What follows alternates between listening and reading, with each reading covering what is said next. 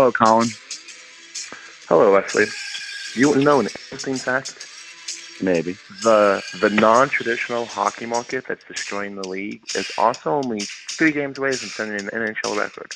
So, just thought Let me, and I'm glad you brought this up. I want to lay something on the line. Last podcast, we talked about raising expectations. Look, I'm just going to say this, and it's going to attract haters, and that's fine. If the Hurricanes do not go 82-0, this season is a failure. I agree. Honestly, if they don't go 82-0, we should start throwing our jerseys on the ice. I'd be done. Yeah. But so yeah, the vibes are good. We had 3 games since the last time we did this. So we can kind of jump into that and then kind of go over where we're at. Okay. So the Boston game. Yeah. The first game was Boston, which we won 3-0, and just very, very quickly. There was no more hated team in my heart than Boston. Now go ahead and just do the game. Interesting. Boston's rough, right? One of the things that was really brutal about the start of the year is Islanders to open the night. That's a tough night for us, right? As fans, you get the win, that feels better. But first 5 minutes of the first period, good fucking luck. Then you catch the Leafs, all right. And then you get the Bruins, all right. Chicago's a little down and out right now, but that is historically tough. So it's like, Jesus Christ, could we get a moment here? And it doesn't get any easier for a long time. Your next home games are Flyers, Blues. Blues aren't that bad, but the Blues fans are pretty Midwest focused, I think. And then you get the Caps. So, enjoy that. But to the Bruins, I thought it was a good game. I thought what was good about that game is I thought the Bruins really showed up to play.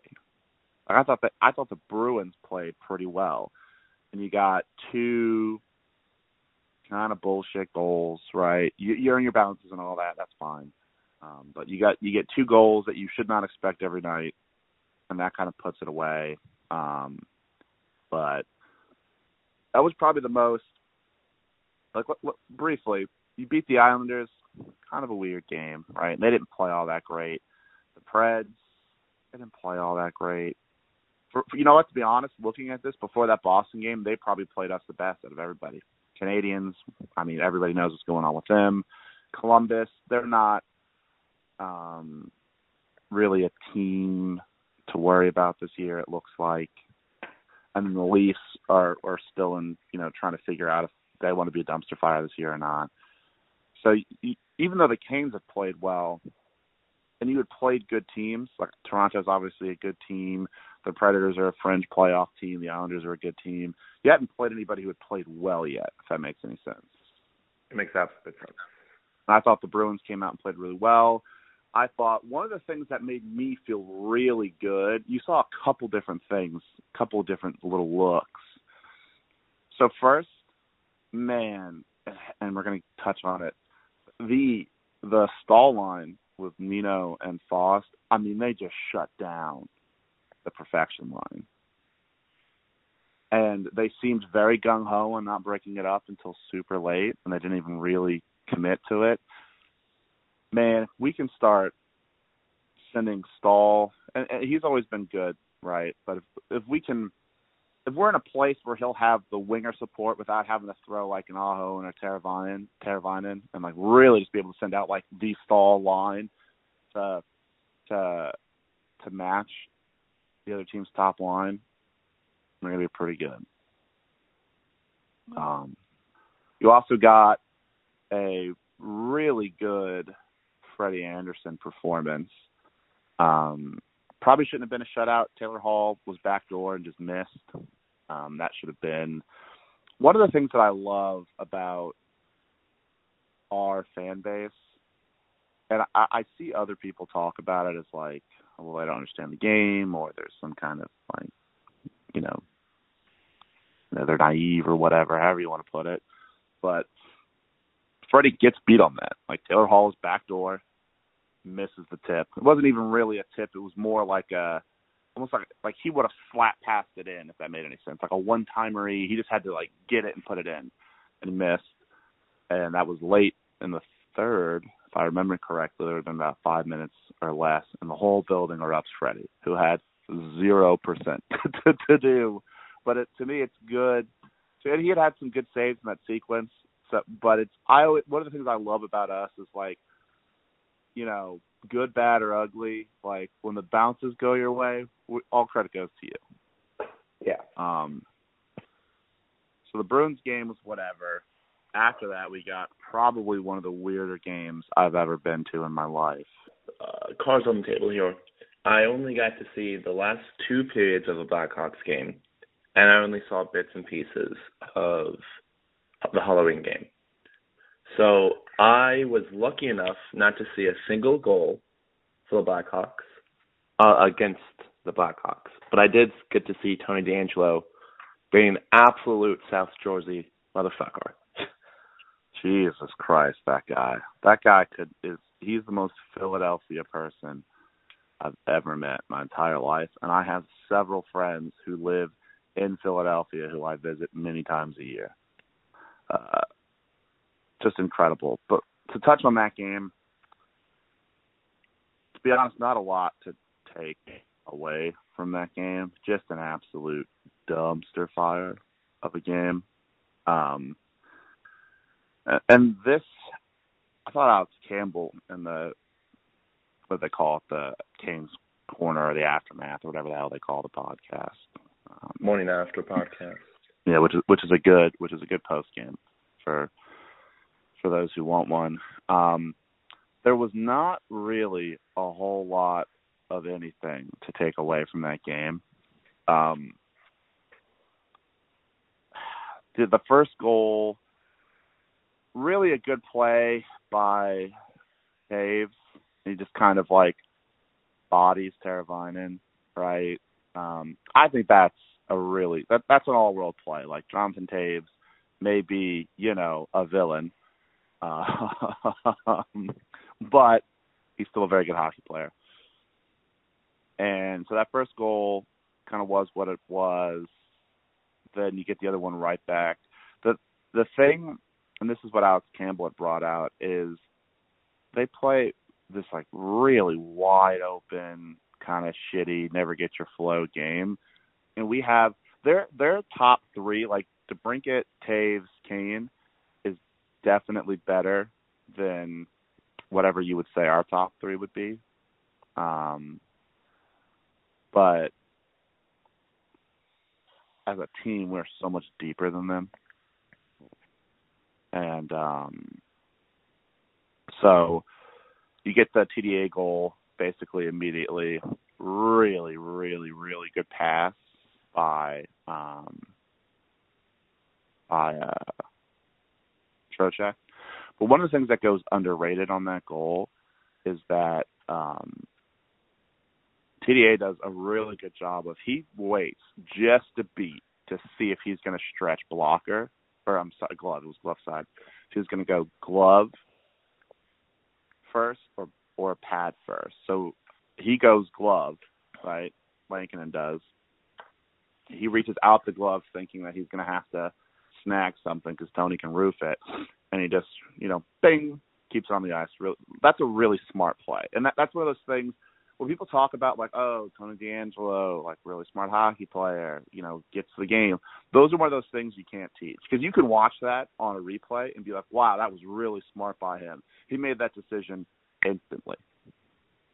Immediately received that pass, real time, skating his balls off, made that read, did it, right? And that's the stuff. That's what makes the Dougies of the world and your TDAs, right? That's what makes them. That's just ruthless. Like the fact that a defenseman can do that isn't fair. So the rest of the game, to be honest, I thought somebody else had a pretty good goal. I don't remember who it was, but the rest of that game was just horseshit. You get 2 goals off of centering passes, off the legs. Not great. The Derek Stepan goal, not great. Good for these guys, right? Way to be. It's nothing on them, but if Jesus Christ, if Ronta had led in that step on goal, I don't know what I'd have rioted. I'd have burnt down PNC Arena that day. Just a parting of the seas. But yeah, I don't think there was a lot to take away from that game except for Tony DeAngelo, right? He's been playing very well. I think there's a lot with the player, and we've seen him kind of go pointless, right? We've seen him when he's not necessarily producing. We've seen him have these big games. I stand by. I thought there was real potential that he could come out of playing here as a defensive plus. I don't know if that's possible, but I think his defense is better than advertised. He's probably offensively too at this point pretty close to Dougie. But his defensive ceiling, I'd wager, is significantly lower. Like a good bit. Like Dougie, in a perfect world where it all clicks for him, and we saw it the year he broke his leg, the pandemic part 1 season, Dougie was a legitimate plus defensively. And I don't know if TDA's got that in his wheelhouse, but first off, he's a little bit of a dick. I don't know if you've heard that about him. Really had no idea. Never heard a thing. There's nothing ever on Twitter. I think that little bit of a snarl helps a lot. He never gives up, which is awesome.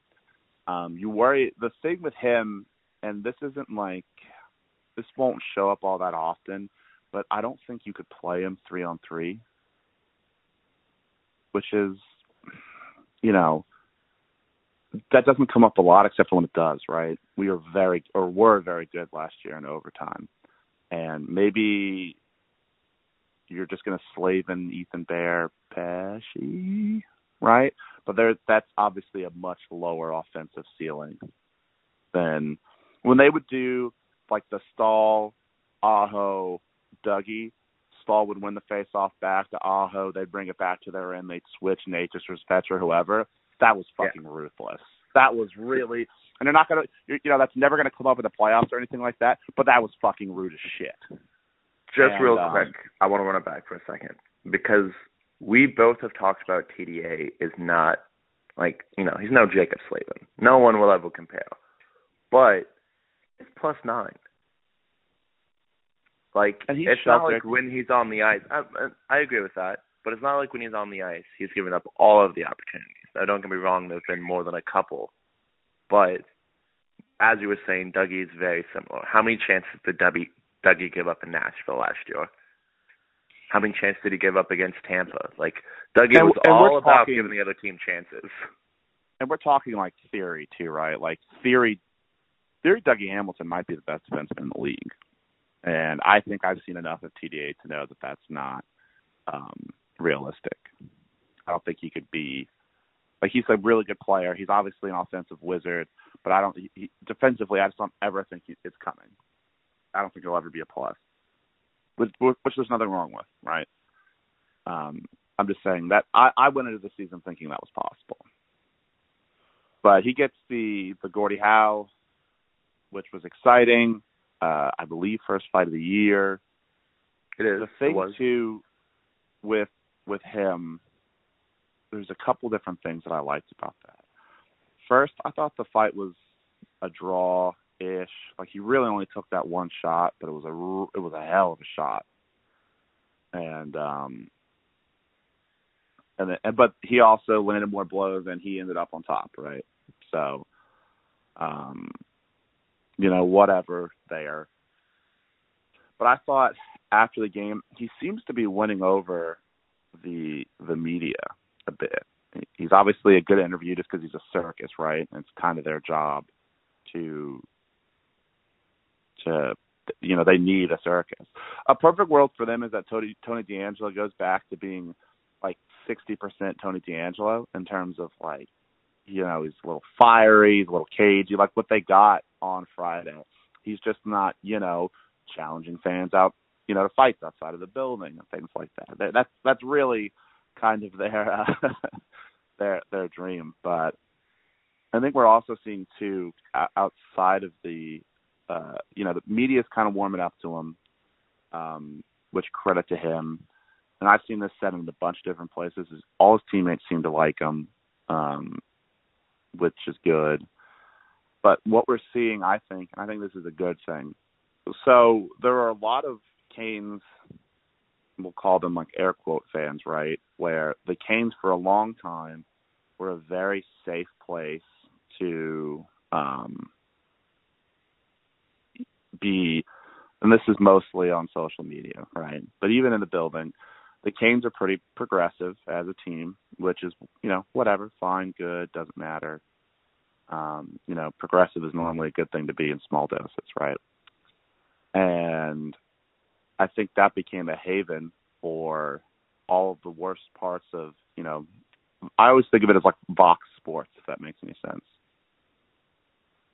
And I think what you're seeing with the Tony DeAngelo stuff is he kind of, it's impossible for him to be a fan favorite. It really is. But what you're seeing is people are like, wow, Tony had a great game. It's like, yeah, well, he hasn't done enough for me. Well, it's like, hey, I don't know if you know this, but you're not like the arbiter of justice in the fandom. So we don't care. I'm not saying Tony DeAngelo can come and babysit my son. I'm saying I've never seen a Gordell hat trick in my life performed by the Canes.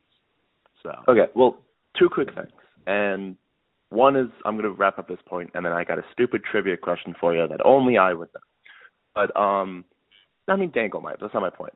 So really what this DeAngelo stuff, and I texted you about it, because game one, Tony DeAngelo should have had 4-star. But it's voted on by the media, so he didn't.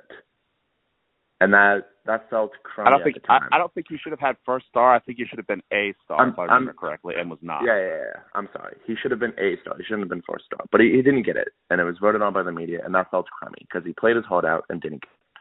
Whatever. Not really my job, not really my problem, just felt crummy. And then I texted you about it, I want to say it was after the Blackhawks game. I was like, wow, it's incredible to see the same media members that were like, this is a huge mistake, now being like, well, Tony could actually be good, time to give the guy a chance.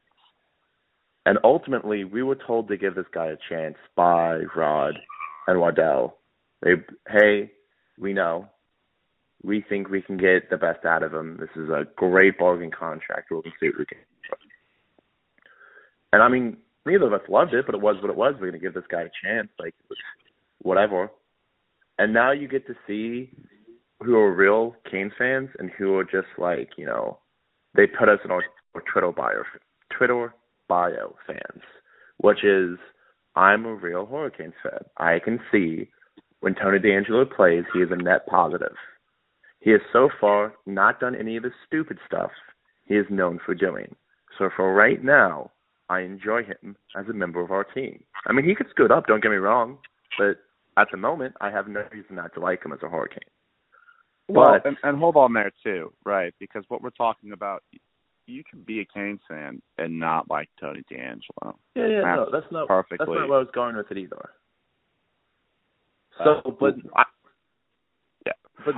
Somebody put this once after the initial signing, where it's like, man, there are a lot of fans where the Canes were their third favorite team in their Twitter bio who are gonna pull out. Yeah, and no, you're absolutely right. We all have personal choices here. If you don't like Tony DeAngelo, you don't have to like Tony DeAngelo. But those people are not the same person that every time he scores a goal tweets at the Hurricanes, well, why do you support a racist? Wait, what? That's literally just what they do. He scored a goal. What do you want from them? That's what bothers them to me. It's these random people that are attacking the team when real fans just he scored. They're not saying, we're not trying to put him up for the Lady Bing. That's not what's happening here. Be quiet. Well, it has to be, here's the thing, right? And briefly to touch on that. Sports is results-driven. That's why talented players, Evander Kane's been a scumbag basically his whole career, right? But you know what else he's been? Pretty good. And there are guys around that all through sports, right? Ben Roethlisberger got found in a bathroom. Ben Roethlisberger was a scrub, right, in Georgia with that girl. If he was a scrub, he wouldn't have played. But guess what? Ben Roethlisberger's pretty good. So, but I also don't want to compare TDA and Roethlisberger. Those are two different acts. But you're missing it's all results driven, and if it becomes too much for you to watch, that's fine, but just don't watch, and that sucks. Yeah, but that kind of is what it is. I'm not even saying you can't speak up on it. Like, if you want to release a statement on your Facebook or whatever you do with your life, that is 100% your choice. But consistently dogging the team every time the man scores a goal, that's literally part of their job. It's really some media intern that you're calling a bigot because they support a racist, when all they did was Tony DeAngelo scored a goal. That's all they did. They, so in response to the Chicago thing, Kane's Twitter had Stormy hold up a sign that said believe all survivors or something like that, or believe survivors or whatever. And if you go through the comments, they're 70% coming from the franchise that signed Tony DeAngelo. It's shocking. I don't think it's a question of fandom. I think that what you're seeing is this was a prop for people who wanted to bludgeon people over sports, and now you're seeing people kind of you're seeing, because they never cared about the team. It was just a tool to bludgeon people, right?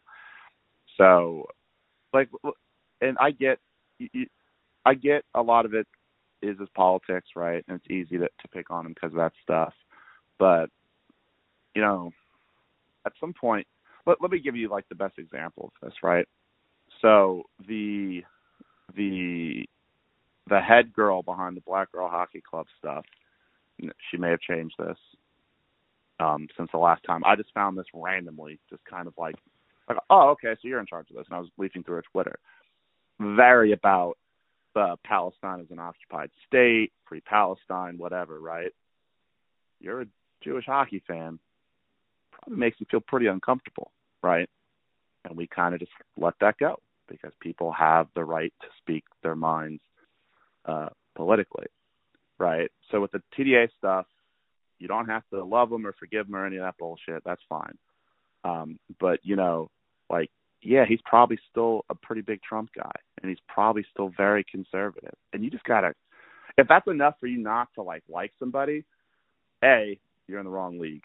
Because that ain't it. This ain't the one, right? And B, that's got to go. And we're going to touch on that briefly a bit here at the end of the podcast. You got to move on from that stuff with TDA. So I decided after the Boston game, it's funny to see too briefly.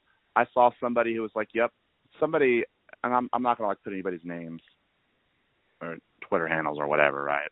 There's somebody who we follow who basically had Tony DeAngelo could cure cancer, and you guys still wouldn't care, right? And somebody, some random troll or what have you, was yeah, well, curing cancer would still make him a racist, so no, it wouldn't be enough. And I'm sorry, that's not even okay. And she was or they were hey, at me if you're about it, and then he was well, kill yourself because you're ugly and stupid. Oof. And it's I think we're really missing the mark on this. So I decided before that, but I've decided I'm actually done with the whole Tony thing. Yeah, that's what I was about to say. Yeah, at this point, there's no more. I'm not prefacing Tony. Tony had a great game. I know he's not a good guy. I don't care. Maybe he's a good guy. I don't know. But I'm done. I'm not prefacing this anymore. If you're paying a bunch about this, that's on you. We have personally dedicated probably an hour and a half, 2 hours talking about Tony DeAngelo. That's not great. There's a lot of other players on this team that have great stories, and we're barely hockey media. So actual hockey media has designated so much more time to it. On Sunday morning, I was driving to work listening to a ESPN, W99.9 The Fan, and they were talking about Tony. It was literally an entire segment on he's a terrible guy, but he's been playing so well. It's why is this a thing at Sunday morning at 8 a.m.? Yeah. We're done with Tony. We're going to move on to this random trivia question that I just so happen to know because I think it's funny. If you had to guess, how many Gordie Howe hat tricks did Gordie Howe actually have? I know it's not a lot. I know Jerome McGinley's number one all time, I think. I love Jerome McGinley. The man played for a very long time. Is it 9? I think it was single digits, right? It was 2. He only did it twice in his career. I love Jerome McGinley. Might have 110 or something like that. It might even be more than that, but he has 100 plus. Loved Jerome McGinley. Loved Jerome McGinley as a kid. Love him. Awesome player. The reason I bring this up because Mark Howe and Gordie Howe, both franchise players, but not my point. Played for us. Don't worry about it. But Mark Howe was like, if you really wanted to name something after my dad, it shouldn't be a fight, an assist, and a goal. He very rarely actually did that. What you want it to be is a crush check to the face, a goal, and an assist. That's what Gordie Howe did every game. I was like, damn. Well, there we go.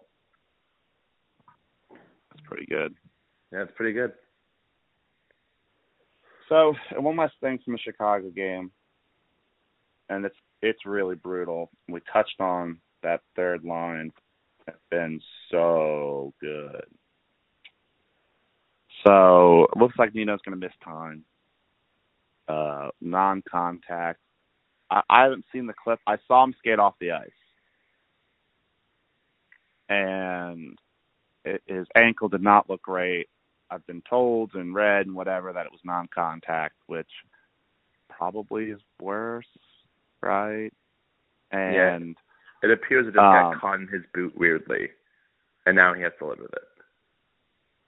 So that leads to Seth Jarvis getting called up, which we're going to touch on in a minute.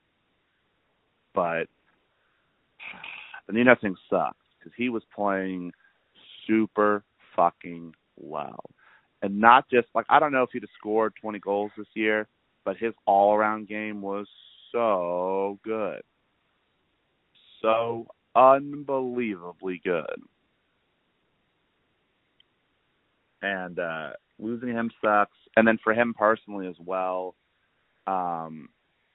he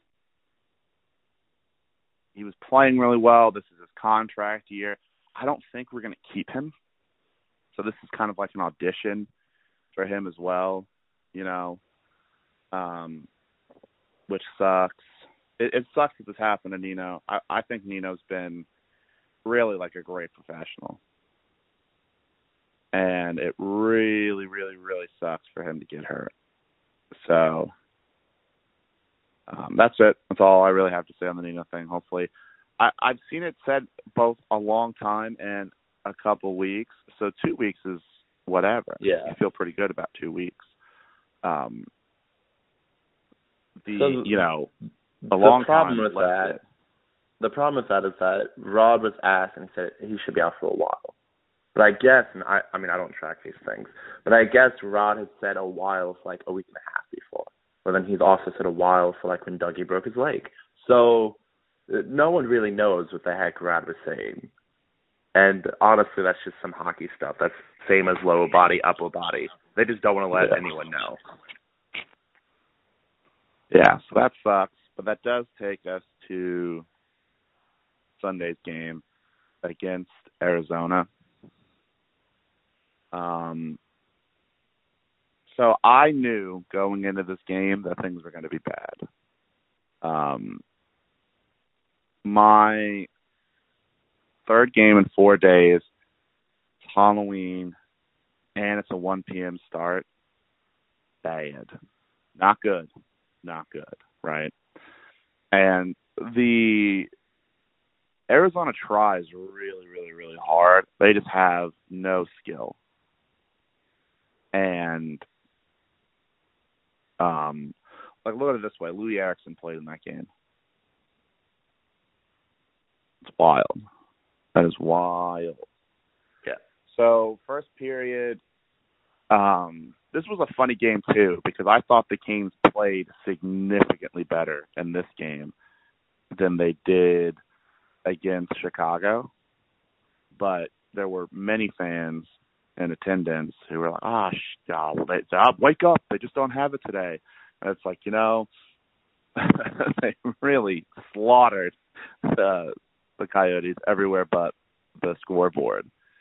Are you talking about in the building, or you saw that somewhere? Yeah, in the building. In the building doesn't count. Absolutely no offense, but you hear some of the darndest things in the building. So, whatever, that happens. So they score the first goal. Really brutal first period for Martinook, who recovered later on in the game. Praise be. But he gets super beat on the first goal. Classic. So now the trap's on, right? And, you've got an undefeated team, 3 games and 4 nights, 1 p.m., everything I already listed, right, who have every reason to check out of this game.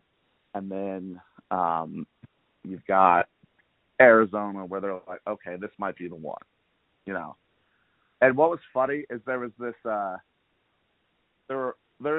this very vocal Arizona fan behind me.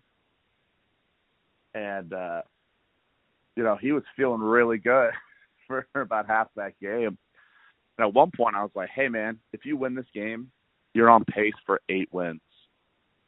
And I don't want to be that guy. And I get cheering your team, but at some point, it's like, because people were like, because he was like, yeah, let's go Coyotes. People were like, yeah, yo, suck. He was like, scoreboard. I was like, I don't know if that's an acceptable answer. Yeah, you can't say scoreboard because the scoreboard shows all records too. Oh yeah, what are you talking about? I don't know if that. And also too, when you're a bad team, 1-0 does not mean a lot. So then you get the first goal, the Natchez goal. Kind of hopefully it gets him going because he's been playing really well recently, and I was like kind of concerned that he's just not getting on the score sheet, and you don't want a guy like that to get down, but he hasn't, which is pretty good. So hopefully this gets him going the other way because you're not going to get he's the kind of guy who doesn't need puck luck to score, if that makes any sense. It helps everybody, right? But he's the kind of guy who generates these 2-on-1s and is stupid fast and generates these entries and can, chip and chase and get it back out and stuff. So he's important when things, again, when you're not getting 2 goals off centering passes off of people's legs, right? And so first goal by him, I believe it was off. If it wasn't TDA, it was there. Just a blast. And so you get that, you tie it up. I mean, the Canes dominated the third period. I mean, they could not have had more chances. You had that incredible pass by Slavin. You had, who really impressed me so far through 8 games? Stephen Lawrence, man. That guy's he has decided this year that he's going to score 10 goals. I don't know if he can, but he's going to fucking try.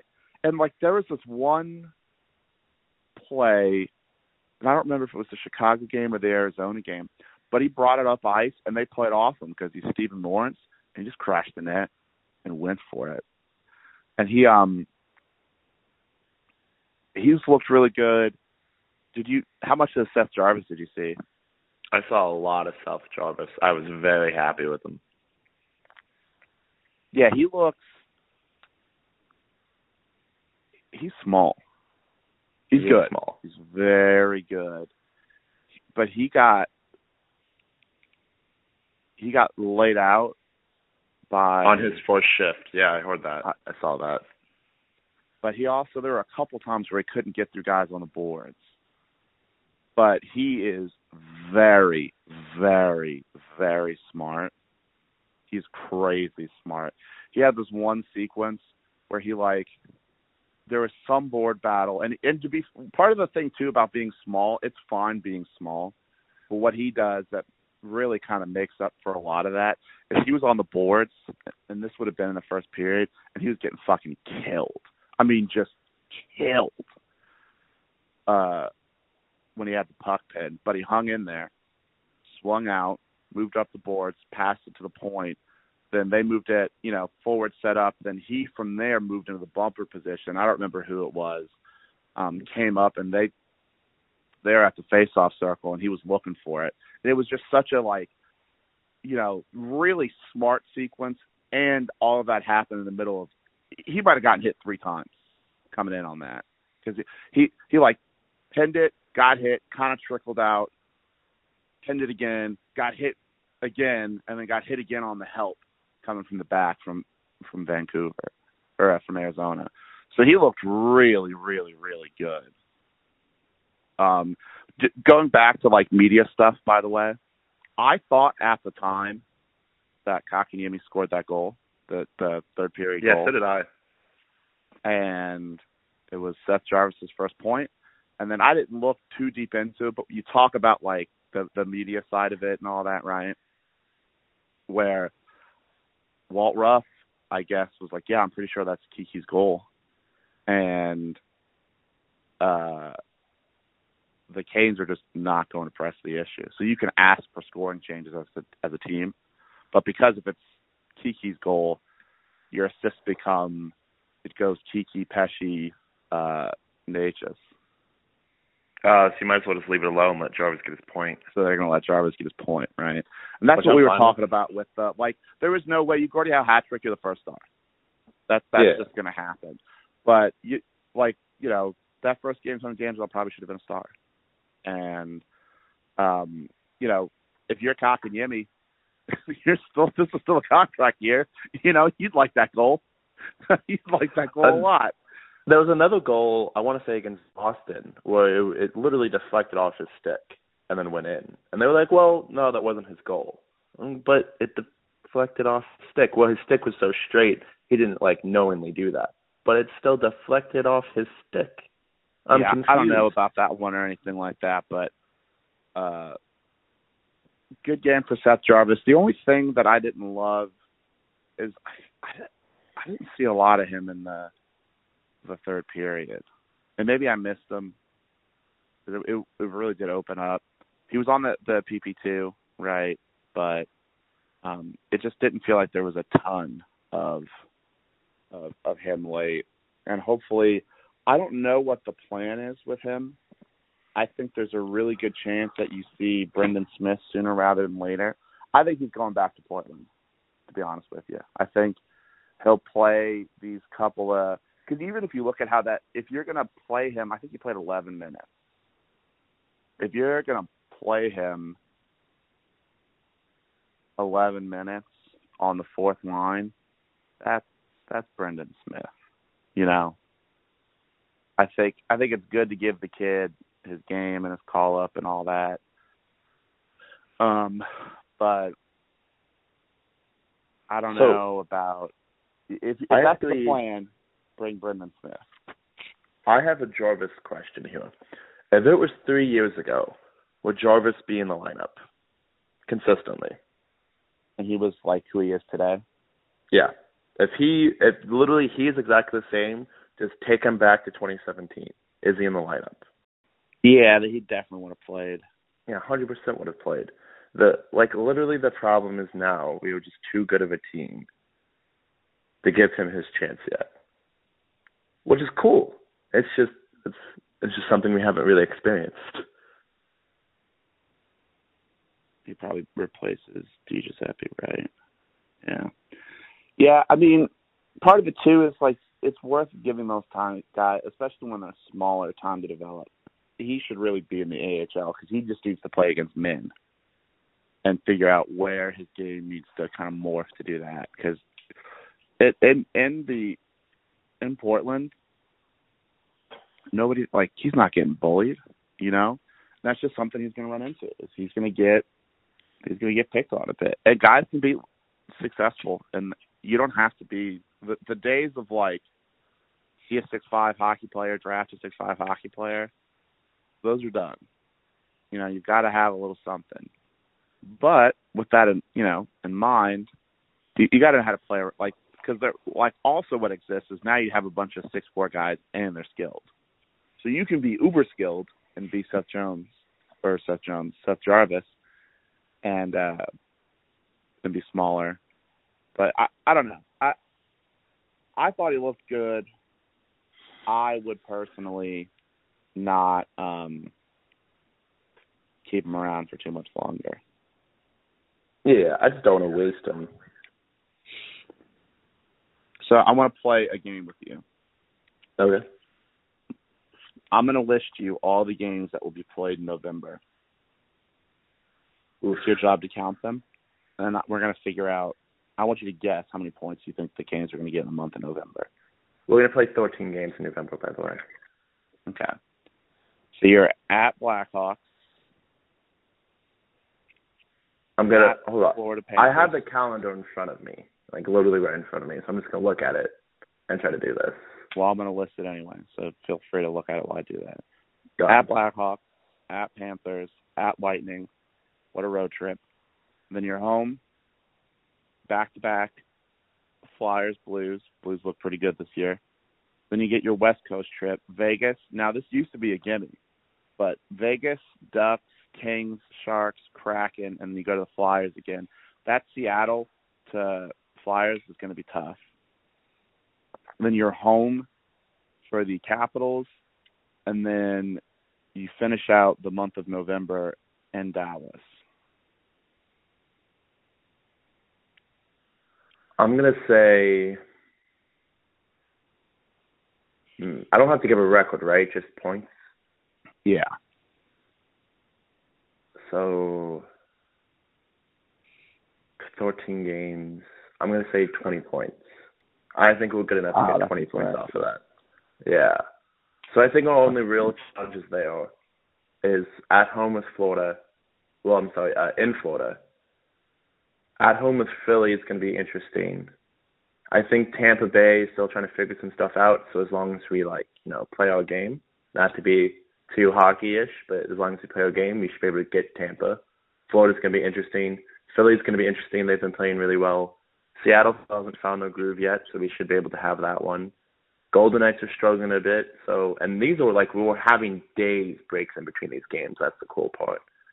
Anaheim could be interesting only because there's only one day between them and Vegas. It's a travel day, so the guys could be tired. We're totally going to have LA. We should have San Jose. Then we play Seattle for the last time. Once again, they haven't found themselves. Then we go to Philly for a 3:30 game on a Friday. That one I don't feel great about. And then the day after that, we play the Caps at a 1 p.m. Sunday game again, which I don't feel great about. And I think we have Dallas at 8:30 on a Tuesday, 20 points. So I think you're going to get 3 from this next road trip. You'll split the homestand. The West Coast trip is interesting. Let's say you get, because don't let the I've watched a ton of the Kraken play. They're good. They might. What sucks for them is their division is more competitive. But I'm not saying they're bad. Good. They just literally haven't put it together yet. It's all there. It's just going to take time to put it together. They're pretty close, if they haven't already. I think this road trip actually kind of sucks because I think Vegas is whatever. The Ducks are playing better, and Gibson looks like he's back. Right, that's most of what's spooky on them. And the Ducks are tough. The thing with the Ducks is they don't look like they can finish, which is nice. The Kings have been very Jekyll and Hyde. The Sharks have been good, right? Who knows? The Kraken, I think, are fine, and the Flyers. I think the Flyers might be one of the easier games that you're going to play in that. So out of those Flyers have been good. Out of those 6 games, all on the road,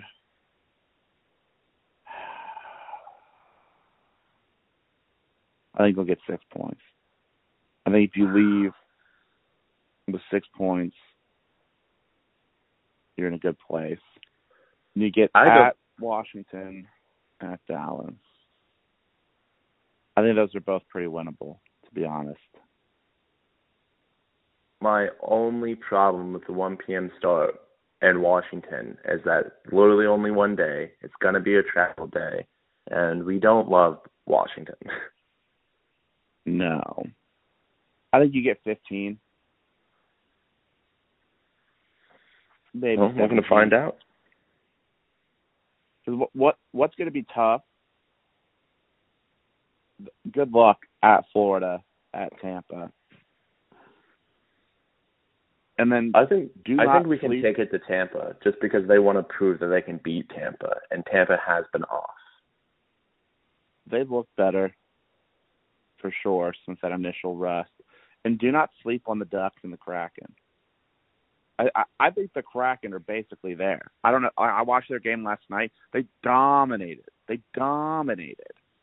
be fair, I didn't watch their game last night, but yeah, I've watched them play a bunch. Bro, they come out and they're a little shaky. I've also watched them play a bunch. That's not my problem with them. Is you can't be a little shaky with us. Like you're going to give us all these opportunities in the first period. We're going to take one of them. All you need is Grubauer to keep you in the first, and then they're fucking going, bro. I feel like Eberle and Tanev early have been like just snipes, bro. Just like I don't know. That game is something. So 15. So that would put us. What are we at? 16 points right now. That puts you at 31 points heading into the month of December. It's not bad. I go back to the take we opened up this show with. If we don't go 82-0, I will personally go and rip down all the rafters at PNC. Yeah, I'm going to cancel my season tickets. That part. I'm going to go outside and light my jerseys on fire, all of them, because I can't support this team, and that seems the best way to handle that. The good news, too, looking ahead, is you have much easier December. I got two things I want to talk about, and then I want to update the wager for the season, and then I just have something I want people to think about. So the first one is the Canes power play. I don't know if people who are like watching, but the Canes power play is kind of garbage. Yeah, it does not look good. So have you seen league-wide numbers? I know it's statistically very good, but that is a whole lot of puck luck. Yeah, we are fourth in the league on the power play at the moment. Interesting enough, Buffalo is fifth. So I don't know what these numbers really mean, but early. We're fourth in the league at 28, and it's just like I have watched almost every one of our power plays, and almost every one of our power plays have been garbage-o. They have not been effective. It's been wild for sure. I don't think you change anything either because I think there have been a lot of good-looking power plays. I think it's just in a weird place right now. It looked like against Arizona too that they threw a heavy amount of diamond at us, and we didn't really change it up. That's where all those block shots came from on the PK. I don't know if they were just like, we're so good it doesn't matter.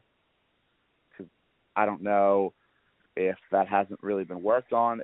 There was a moment in the second period, I think, or maybe it was the first, where the first PP really worked on. They actually moved Svechuk from the left dot, and he took point, and then they moved TDA down.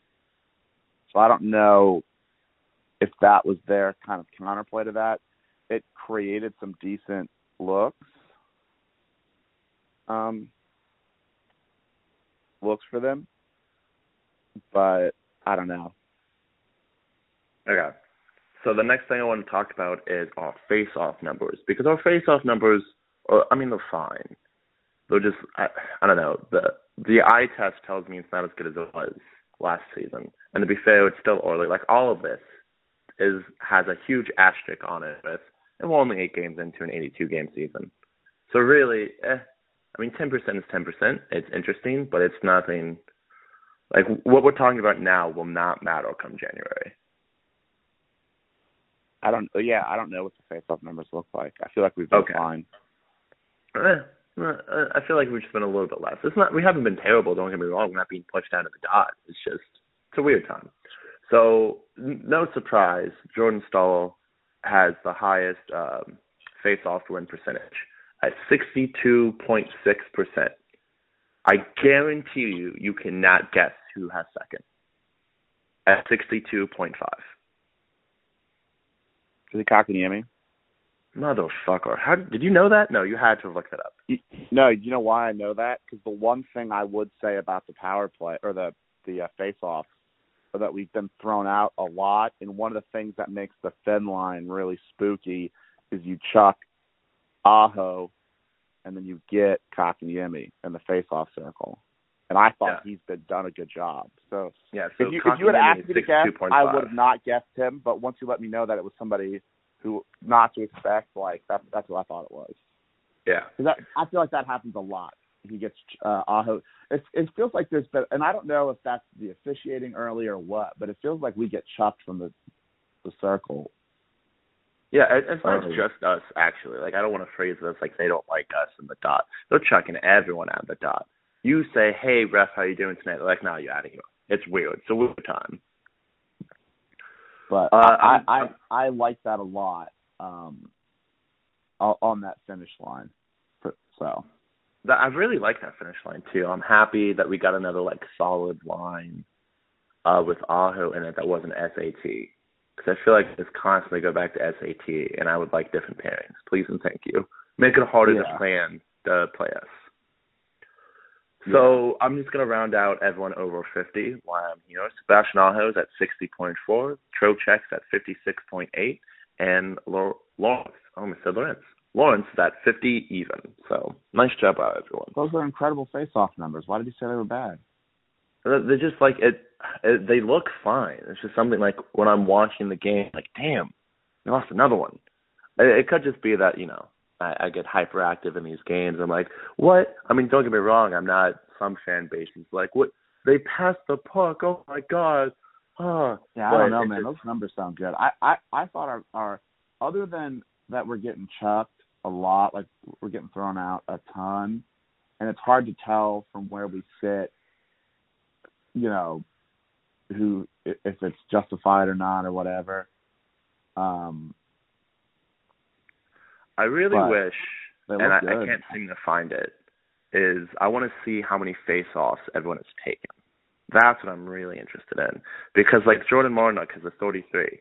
Okay, well, how many face-offs has he actually taken? He's not really taking them. Yeah. That's what I'm saying. Niederreiter's at 33.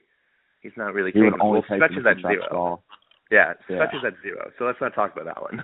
Like Teravainen would have some, right? Nino would have some. Teravainen also at 0. Oof. Well, I guess Kotkaniemi takes a lot of them, so. Yeah. And, I mean, he's at 62.5, so you can blame him. And Aho gets chucked that Teravainen would take one.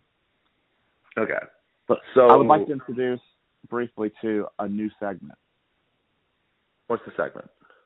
Where I briefly complain about things. Yeah, because we've never done that before. Two things really catch my eye, and I actually don't want to do some breakdown of them. I just like a quick touch on them. The NHL has to sit down. This penalty happened, but also you embellished the penalty. Is the dumbest thing ever. Ever.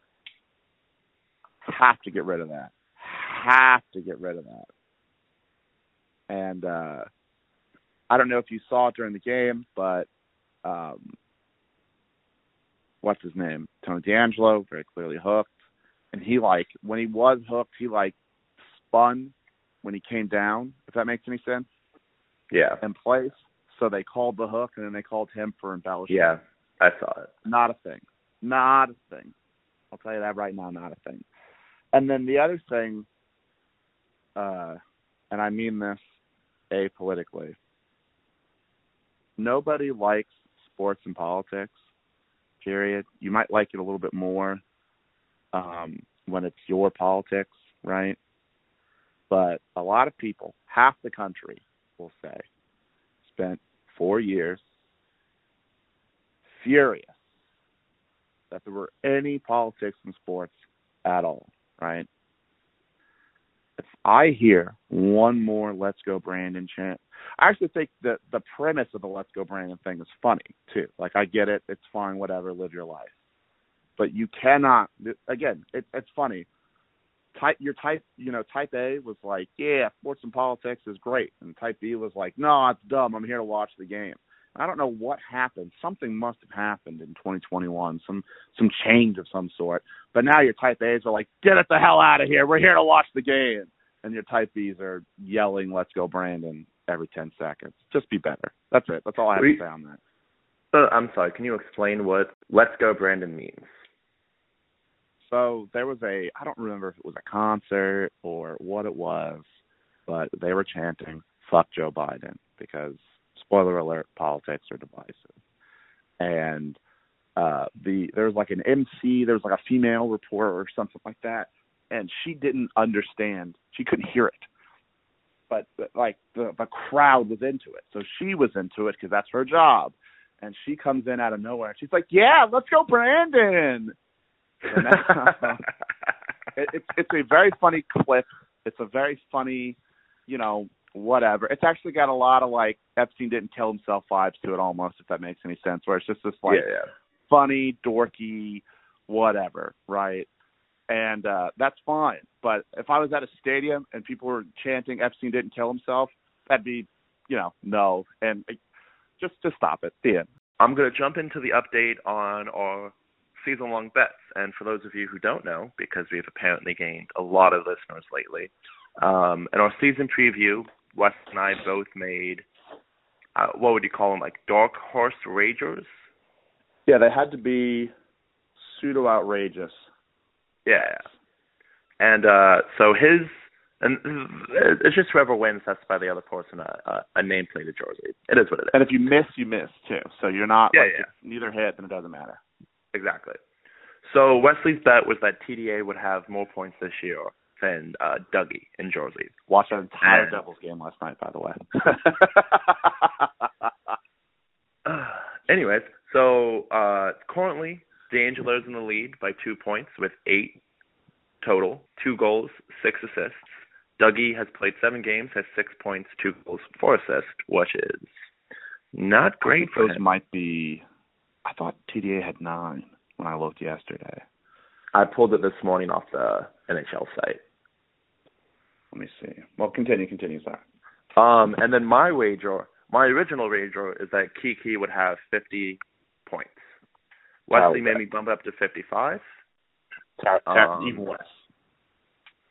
It's a very dark horse one, and he's sitting at 3 points right now. It would have been helpful if I think that's why I'm talking about the deflection from the Boston game, just because like I needed that fucking goal. Like, yeah, Kotkaniemi, cool, get your point, kid. Let's make sure you get paid. But me personally, I needed that goal. Yeah, Angelo has 9 points, 8 games played, by the way, 2 goals, 7 assists. Where are you seeing that from? On the NHL website right now. Hold on. Are you confusing GP with P? No. Well, I'm gonna send you the screenshot. Hold on. I'm in goalies. Let's go to skaters. Scrolling down. I am still not on the Hurricane somehow. Where is he? Tony D'Angelo. That's games played. Oh, he definitely does have 9. Yeah. Damn. That's 7 assists. Well, it is what it is. Things change. I watched that Devils game last night against Columbus. First off, at first I thought he got an assist, but I guess they didn't give it to him. And it ended up being Subban who got it, and I was like, yes. And then he had the classic Dougie. He just like snuck up the boards on the right side. Just was blast.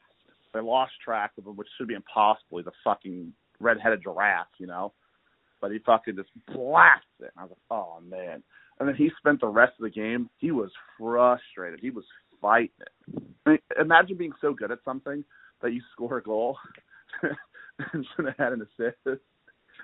And you're out there like frustrated. You're like, God damn it. This is a side point I hadn't thought about until now. I really like that we lost one red-headed giraffe, so we just picked up another one. We're like, oh, shit, we lost Dougie. Freddie, where you at? Yeah, but I feel very good about the TDA thing so far. The only thing with him is injury, right? And he's not the size of Dougie and plays like an animal. Even if Dougie goes on like a really bad run, he's absolutely positively going to keep playing. Like no matter what, he's getting 20 minutes a night. Well, when you pay him the amount they paid him, you kind of have no choice though. If TDA gets a little sloppy, he's not playing well, there's an issue, he's not practicing or whatever, right? He will see, like, he'll lose PP time and he'll lose ice time. So there's a lot of factors still in play, but I can tell you through early returns, I feel pretty good about this. Okay. So, and before we go around the league, I just want to tease something that we haven't really worked out yet, but I've got most of the framework ready. Is that, January 15th? Mm-hmm. Right? I'm trying to figure out who we play. January 15th, there was a 1 p.m. game on a Saturday against Vancouver. And we will be giving away 5 tickets to that game. Yeah, so we haven't finalized a lot of it yet, but long story short, I have a son. He's getting baptized. We will be sitting in a different part of the arena for that game. So we're going to give away the tickets as part of a raffle. Yeah. And we're going to do... So this all came about... So I was pretty confident I'd never seen a Gordie Howe in person. And, PR and all that comes out after. I believe that was the first one since 2012. Maybe Brandon said it. Had done it. That was the first one at home since Eric Cole in 2003, which I would not have guessed. Yeah, I was going to try to look it up and then totally gave up on it because, as it turns out, it's stupid hard to track that.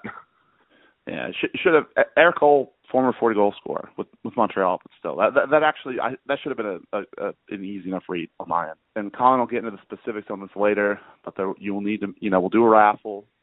You'll make a donation to the Me Fine Foundation. They're kind of like a local St. Jude's, right? They help underprivileged families or whatever. They're going to explain it much better than we do, but basically they help underprivileged families who have kids who are at UNC and Duke and Wake Med and all that. So you're gonna have to donate. And there's gonna be a certain fee. We haven't really decided all of it, and then you're probably gonna have to do something that also helps us, which we haven't really decided on. But all of this is coming, so look forward to free tickets. Maybe we'll find out. There should be as well a parking pass that comes with those 5 tickets. Well, why do I have to do everything? No, I'm just kidding. Okay, but that's exciting. You guys are all welcome. And you want to go around the league? There's still 2 teams looking for their first win. So one Chicago, who looked really, really shitty against the Blues when I watched on Saturday, I think it was. Did not look good. Marc-Andre Fleury kept them in that game. Torrey Krug with a power play goal, I think, to end it. Coyotes, I feel very certain we're going to lose to Chicago on Wednesday, but Colin, who do you think ends it first? Yeah, I think, I can't even tell you what's going on in Chicago. It's just so... It's just so... honest opinion, their issue is bad coaching. They need a Quenneville, but they need a Sutter. They need a Daryl Sutter. They need a kind of an old head to come in there and be a bit of a dick. And Alex DeBrincat has a terrible turnover. Well, you're done, right? You're not playing for the night. And you need to come in there and really try to. You know what? That's 100% what it is too, because there's just it's almost like anything and everything that can go wrong is going wrong right now. They're definitely not. They're not a playoff team with one of those coaches, to be clear. Exactly. Yeah. But they have the high end skill to steal these games. Yeah, like Coyotes, they could have stolen that game yesterday. They definitely could have. The goaltender, they don't have high end skill. They had 2 breakaways. I don't think either of them ended up on net. And if they did, they were easy deflections in the corner. I mean, the goalie almost stole that game. He has a 925 save percentage this year, which is like a 950 save percentage for any other team in the league. Listen, I think it's going to be the Yotes. The Yotes are going to win one first. Okay, I'll take the Blackhawks. We'll take a strong brew on that. Yeah. I mean, if they beat us, I will never buy a strong brew again because I have to light my jersey on fire. But, you know. Yeah, and then I guess last thing, keeping in subject with Chicago, I don't remember what time. It may have already happened, to be honest with you. So every team has a team representative for the players union. They are holding a meeting about David Fuhr, or whatever his name is. He, I guess, knew about the Kyle Beach thing and didn't do anything about it. It was reported to him, and he was like, "Oh, well, this guy's fired. It's fine." Elliot Friedman did a bit on it where I guess 20 people, to even have it go to a vote, 20 people have to show up, and 18 people, I believe this was written back when there was 30. So, you know, and then 18 people have to vote yes. So he may be out. There's just going to keep being more and more fallout from that. So Other than that, not really a lot going on. Yeah. I mean, it's still early hockey. Morgan Riley signed that big deal, too. Morgan Riley. Oh, I forgot about that. And, yeah. I don't remember the term, but it looks like Kerfoot's on his way out. I mean, good getting that bag, but also not getting that bag. And why does Toronto insist on doing these long-term deals? But whatever. Well, I think, and I watched the Dangle reaction because I like Austin Matthews, so I watched the Leafs, but I'm not a fan or anything. I used to like Ed Belfour as a kid. He basically summed it up as Morgan Riley wants to see this through, and that he feels ownership to it. So don't you just hope that the Leafs win around? Yeah. I mean, they can't win the Cup because we have to win the Cup, but, you know. Well, they're guaranteed going to beat us in the first round now, right? I mean, guaranteed. Yeah. Of course. They're going to barely make it in. They're going to crush them game one. People are going to burn jerseys, and they're going to win in 6.